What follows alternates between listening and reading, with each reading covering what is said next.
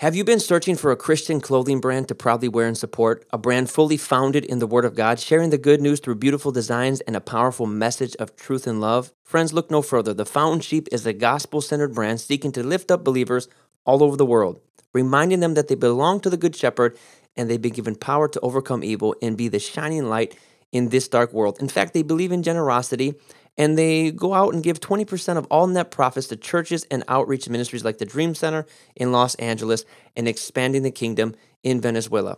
If you want a brand that's just perfect for you for sharing the gospel, then go to thefoundsheep.net or at the Found Sheep brand on Instagram and find out how you can buy these wonderful designs to share the gospel of Jesus Christ. It's that time again. It's Greek for the Week. I'm Chris Palmer. Let's open our Bibles and get right down to the original language, the Greek.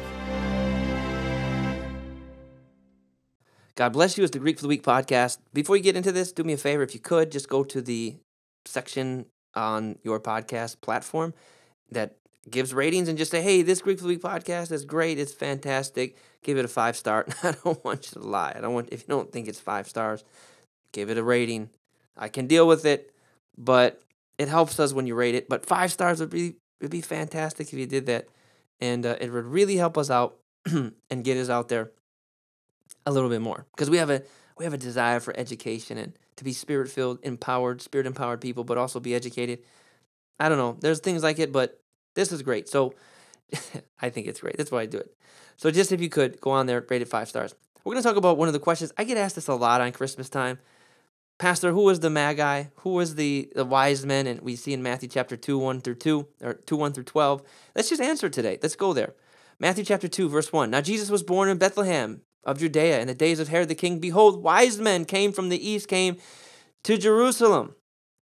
Okay, so here we have the Greek word for wise men, which is magos or magoi in the plural. And it's an interesting word, and it's used to describe this cast of Persians that came from 1,000 miles away to see that the Christ, the King of the Jews, had been born. And so, who were they? Well, they came, we see they came from the east, or Anatolian, right here in Matthew chapter 2 and verse 1. We think, well, maybe they came from 10 miles, 15 miles. Listen, it's a lot farther than 15 miles. This is all the way in modern-day Iran. So if you're looking at a map right now, which I happen to be, you got to go a long way. I mean, we're talking crossing Syria, Saudi Arabia, or Jordan, depending on where you're at, and Iraq, and then getting into Iran. You got several countries to go here. So these wise men, these magoi, they came from a long way to see the King of Kings and Lord of Lords. A lot of application in here. But I'll tell you what, if you got a church 15 minutes down the street and they're preaching the Word of God, and you get out of bed, go to church. If the Magi can come to see Christ from thousands of miles away, you can go to church to hear the Word of God. Okay. It's not always convenient to follow Jesus. Amen? Can I get an amen from you on the podcast? Okay. So then it says here that they come to Herod. They say, where is he who has been born King of the Jews? We saw his star. Now, we talked about diacope in one of the last podcasts about the repetitious use of a word over and over again to put emphasis on it. We're going to see this word here, star, appear, I think 3 or 4 times in just 12 verses, where we saw his star. It's like these wise men, they're so focused on this star, We see his star when it rose, and so we've come to worship him. When Herod the king heard this, he was troubled, and all Jerusalem with him. Now Herod's upset. That'll make sense here in a second. And assembling the chief priests and the scribes of all the people, he inquired. This is like an emergency meeting they're having right now. They go to the wise men. Where is the Christ to be born? They told him, in Bethlehem of Judea, for so it is written by the prophet. And you, O Bethlehem, in the land of Judah, are by no means least among the rulers of Judah. For from you shall come a ruler, who will shepherd my people Israel. Then Herod summoned the wise men secretly and ascertained from them the time the star had appeared, and sent them to Bethlehem, saying, go and search diligently for the child. When you found him, bring me word, that I may too come and worship him. And after listening to the king, they went on their way, and behold, the star, there it is again, there's the word, the star, they had seen when it rose, went before them until it came to rest over the place where the child was. When they saw the star, okay, I think that's the 4th time now, they rejoiced, exceeding great. They saw the star. So it's like these wise men they're after this star, And it's interesting. So let's get to the wise men. The word magoi or magois. First, let's put something here. There's not just 3 of them. I know in our nativity scenes we see 3, but I think that's because if there was any more, we couldn't fit them all under the nativity. There's probably a big caravan of them, all right? A big group of them. And, we use 3 for the gold, the frankincense, and the myrrh, but let's just get it out of our heads that there's 3. That doesn't mean you should go take your nativity and just smash it and destroy it and say, this is theologically incorrect. There's more than 3. I think the point of it, the nativity, is to emphasize the birth story. Maybe there was 3.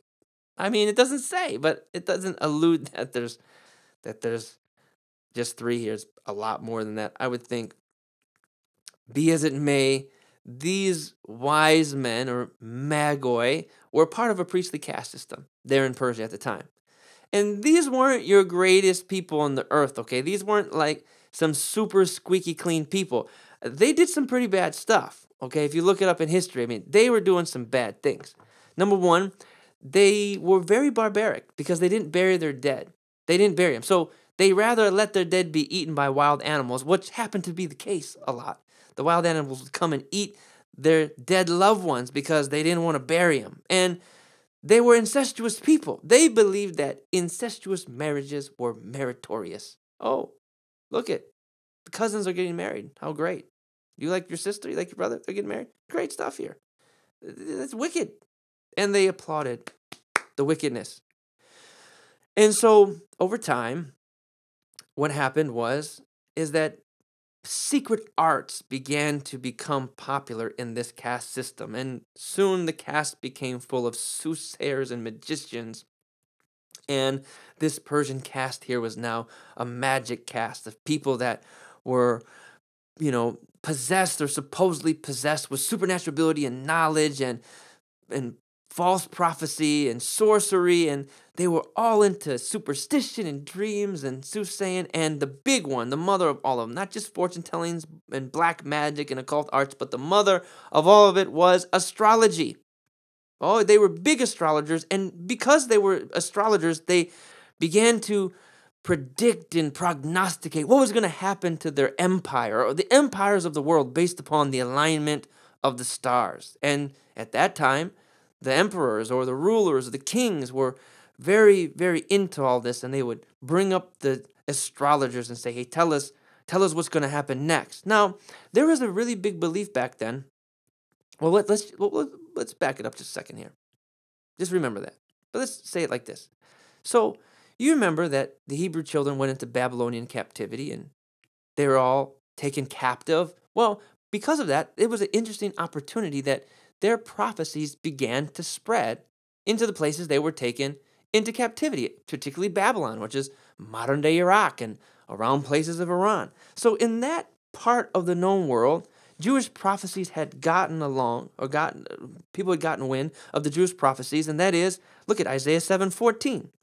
It would say, the Lord himself will give you the sign. Look, the virgin shall conceive, she'll give birth to a son, and you'll call him Emmanuel, which means God with us.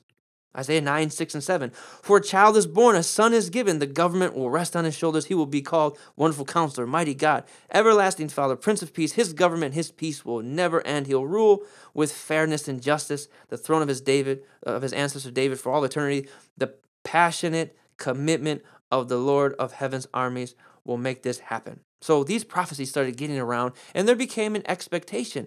The Hebrew expectation became the world's expectation.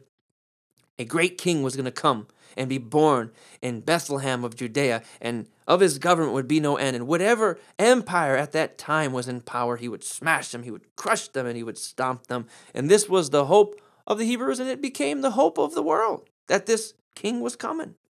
Now, there was a belief at that time that great leaders were marked by signs in the heavenlies. We even see this in the book of Numbers, 24 and verse 17. I see him, but not here and now. I perceive him, but far in the distant future. A star will rise from Jacob. So we see that kings, their noble births were marked by signs in the heaven. And so the Magi and most of the civilized world believed this.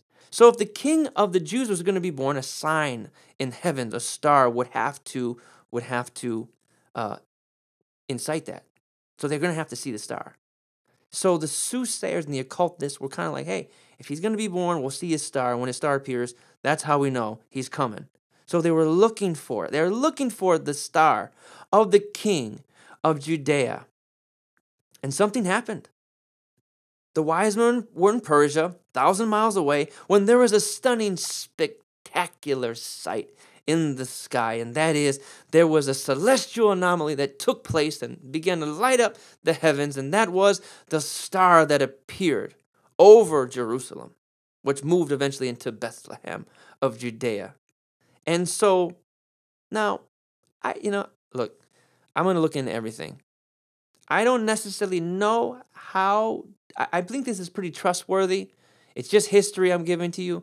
It's just scientific logs and records. But we're told in 4 AD, a rare alignment of Jupiter and Saturn occurred in which they aligned perfectly. Each of them were aligned in perfect alignment with Mars as well. And they were all in orbit of one another.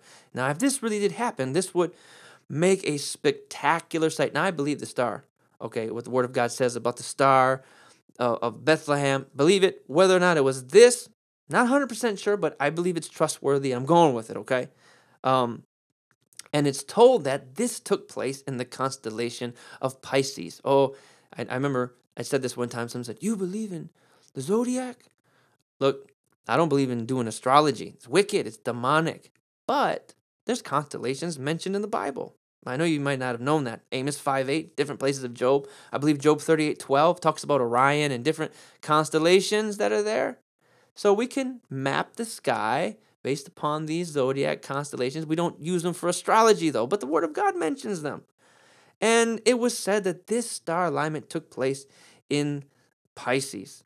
And Pisces was associated for the Jews, and especially the last days at that time, and the last days for the Jews. And so seeing this sign, seeing this in this constellation would have been unequivocal proof to the Persians, especially the astrologers, that the famed Jewish prophecies were being fulfilled and that the king of Judea was being born. And that's why they headed in that direction, because the stars aligned and the King of Kings, the Lord of Lords, the one who would put the governments upon his shoulders, was being born. Now, what do you do with the fact that they were wicked and they were demonic and they were evil?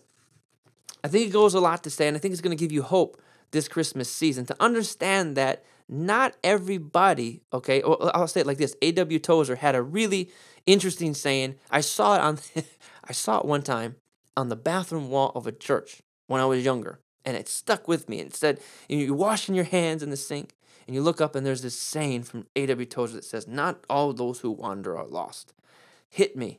And I began to think about the wise men, and it's true that, people that are wandering, that haven't found the truth, if they're in search of the truth, God's going to show it to them. They got to keep on asking. There's atheists out there that don't realize it, but what they're looking for is Jesus. There's Muslims that are out there. They worship Muhammad. They worship Allah. But what they realize is that what they don't realize is they're looking for Jesus. There are Jainists out there. There are, whatever. Okay, all the different religions of the world. I don't have to name them. Buddhists and Taoists and, Hindus. And what they're looking for is Jesus Christ. And even if they are where they're, I'm not saying they're saved, but you got to pray for them. So they keep on going in their quest. They keep on asking questions.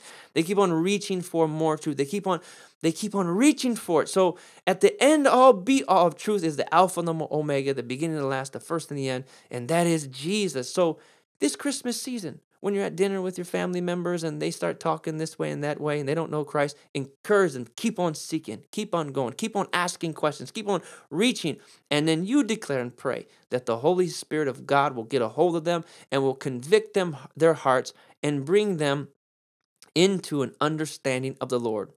Listen, perfect people aren't out there seeking God. It doesn't take perfect people to seek God. I remember when I got born again, I got saved. I was 12, but I had questions, and it got there early for me. I found Christ early, but I had questions. But I remember I found Jesus. I said, "This is truth." And all through college, all through growing up, I knew I had the truth. I knew it. I found Jesus. He is the end all be all. But these people haven't, and we got to pray for them. And so, don't get discouraged by a person's disposition or where they may be in their walk, and don't get discouraged by that. You just keep on showing them the love of God. Remember the Magi. Remember that imperfect people who haven't found the truth, okay, are who eventually find Christ. And remember, the Magi did it. So wherever your loved one's at today, don't be discouraged. God has ways of speaking to us in our own language. And I find that interesting. The Magi were soothsayers and looking for stars. You know what? God spoke to them through a star. And so, you may have somebody that is a chef in your family. God can use food to speak to them. You may have somebody in your family who is a fireman. God can use fire to speak to them. God can use anything so that we can understand that he's the King of Kings, the Lord of Lords. You may have someone in your family who's an athlete. God might use the applications of athletics to speak to them. You have someone in your family who is a lawyer. God might use law to speak to them. You might have someone in your family. You never know what you have, but God knows how to use where they are at in life to communicate to them the ultimate truth, and that is Jesus Christ is Lord, the King of Kings and the Lord of Lords. So be encouraged. Remember that, and that the Magi is your proof. Amen? Let me pray for your loved one. I want to do that. I want to pray that this Christmas season, Christmas is coming in a couple days, that you and your loved ones have a radical encounter with the power of the Holy Spirit. Father, in Jesus' name, I pray for those that are listening. I bless them right now. Maybe they have wicked or ungodly people in their family. I pray in the name of Jesus that you would bring their search for the truth to a final conclusion, and that is Jesus. That God, in the beginning, God. That God so loved the world, he gave his only begotten Son, that whoever believes in him will not perish but have everlasting life. May they find Christ. This Christmas season, may their quest for truth end like it did for the Magi, and that is they bowed down, they offered Christ their gifts, they worshiped him as the Messiah, the Lord and Savior of the world. I give you great honor.